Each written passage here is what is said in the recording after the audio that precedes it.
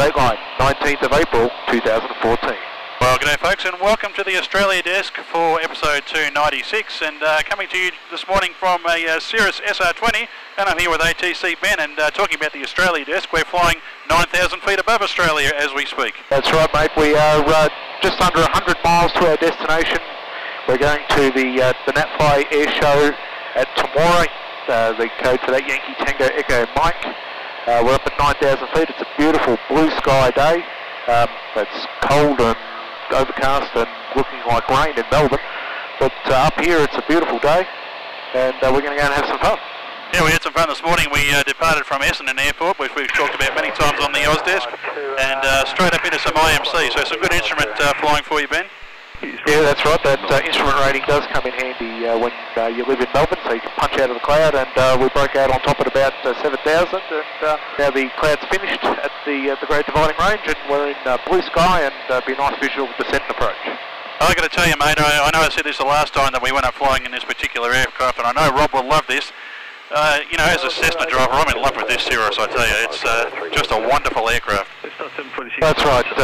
I wish I was paying what Rob was paying for his Cirrus, but unfortunately aviation is a little more expensive in this country. But yeah, at the moment it makes it flying IMC a lot easier. At the moment George is flying, and it relegates you into a pilot monitoring role, which makes single pilot IFR a lot easier and a lot safer. Now, we talked many times before about, you know, as user fees here in Australia, and of course the Linfox Corporation is the current leaseholder at Essendon, where we departed from this morning, but they also own the lease, a particularly long lease at Avalon Airport. That's profile speed. If effect is required, just let me know, thanks. Annoying air traffic control there. And I noticed the news this week, Ben, they've actually noticed that they've announced at Avalon that they're going to make themselves, quote-unquote, more GA friendly, and reduce, not abolish, but reduce those ridiculously high user fees. 123.75, let them know if you need effect. Well, the problem is, as much as the CEO would say that, but the guy who owns the airport still wants to make far too much money out of it and not use it as an airport. So, you know that the statement was a bit of a media thing when a media release when it was spruiked that the landing fees were as low as $30. So there you go, folks. If you want to fly a bug smasher now into Avalon Airport, it's still going to cost you $30. And if you want to run down the ILS, it's still going to cost you a fortune. Not as much as a fortune as it used to, but yeah, it's a real bugbear of mine. Having done my license in the US, it just annoys me no end.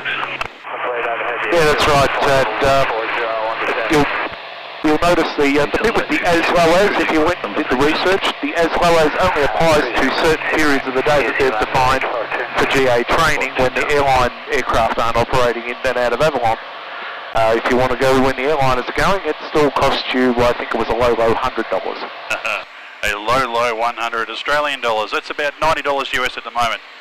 Anyway, speaking of airports with user fees, the one we're going to doesn't have any as far as I know. That's Temora, a wonderful aviation museum up there. Grant's at Leeton, which is, I don't know, 50 or 60 nautical miles to the southwest of there. Here's our flying balloons, and I guess you'll say a quick hello there. Take it away, Grant.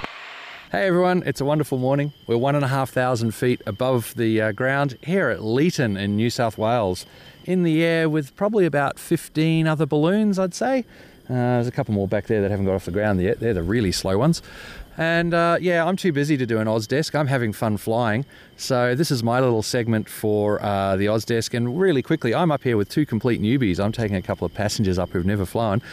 Say hi. Hi. Hi.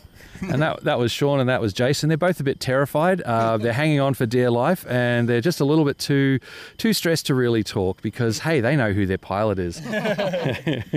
So guys, how's the view? Oh, brilliant. Absolutely brilliant. See everything as far as anything. It's great, isn't it? Hey, I'm burnt. It's like the most clear day. Yeah. Oh yeah, it's beautiful up here. I've lived here for 11 and a half years, and this is a different view than I've seen before. Cool. Yeah. Well guys, I'm going to leave it back to ATC Ben and Steve to finish off the Ausdesk because I've got to start looking at descending. We're trying to chase another balloon and see if we can get close to where he is, but I'm not too worried. We're having fun and I'm clocking time. So I'm going to put one last big burn in so you can hear the real burner. And then I'm going to shut this down and give it back to the guys. Have fun.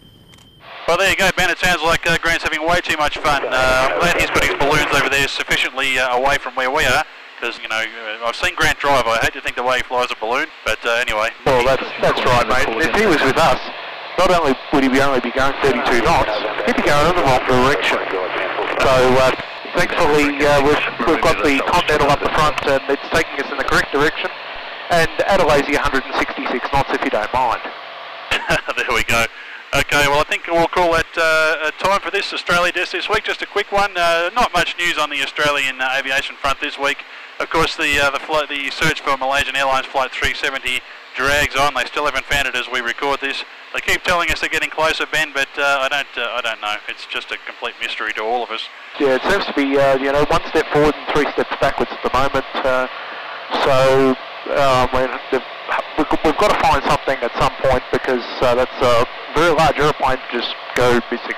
Yes, it certainly is, but I'm sure as time goes on, this mystery will unravel, and it'll give us lots to talk about at the time. But until then, we're going to have a bit of lunch while we're here in flight. The autopilot's doing a fantastic job, and we're going to enjoy a great time at NatFly, and we'll have some interviews in the next episode of Playing Crazy Down Under, number 118, and hopefully we'll have that out within the next week or so, hopefully, if I stop being so lazy. Quite easy to be lazy up here at 9,000 feet, though. So until then, I'm Steve Fisher, enjoying this flight. And I'm ATC Ben, steering the ship. Cheers, folks.